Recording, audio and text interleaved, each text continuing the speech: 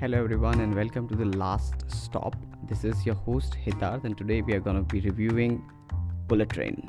Bullet Train is one of the most effortlessly fun film in recent times. There are films which keeps you on the edge and there are films which keep you deeply stuck inside your seat. And then there is Bullet Train which keeps you moving in your seat. It's such a fun film that I had a smile on my face throughout, and also it's after a very long time that I have seen actors enjoy the part and look supremely cool while doing that. The film starts in Tokyo, where four assassins, one grab-and-go thief and one father board a train to catch hold of a briefcase, and how each and everyone is connected by fate.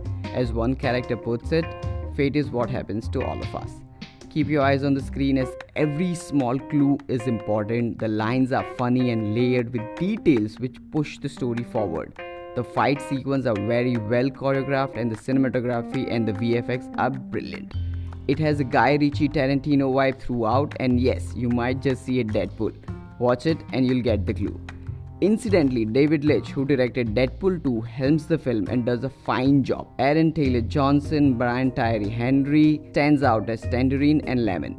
Michael Shannon as the antagonist, White Death, and Joey King as Princess makes their presence felt. Andrew Koji and Hiroyuki Sanada as father-son duo does a fine job, but the movie belongs to Brad Pitt, who seems to enjoy each and every second. He has an easy swagger, and if you have seen how effortless he was during promotions of the film, he is 2x chiller in the film. Some characters are tailor-made for actors and Ladybug is one of them.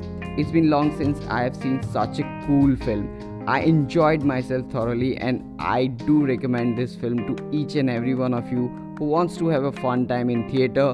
I recommend it. It's money well spent. Have a great night. Cheers.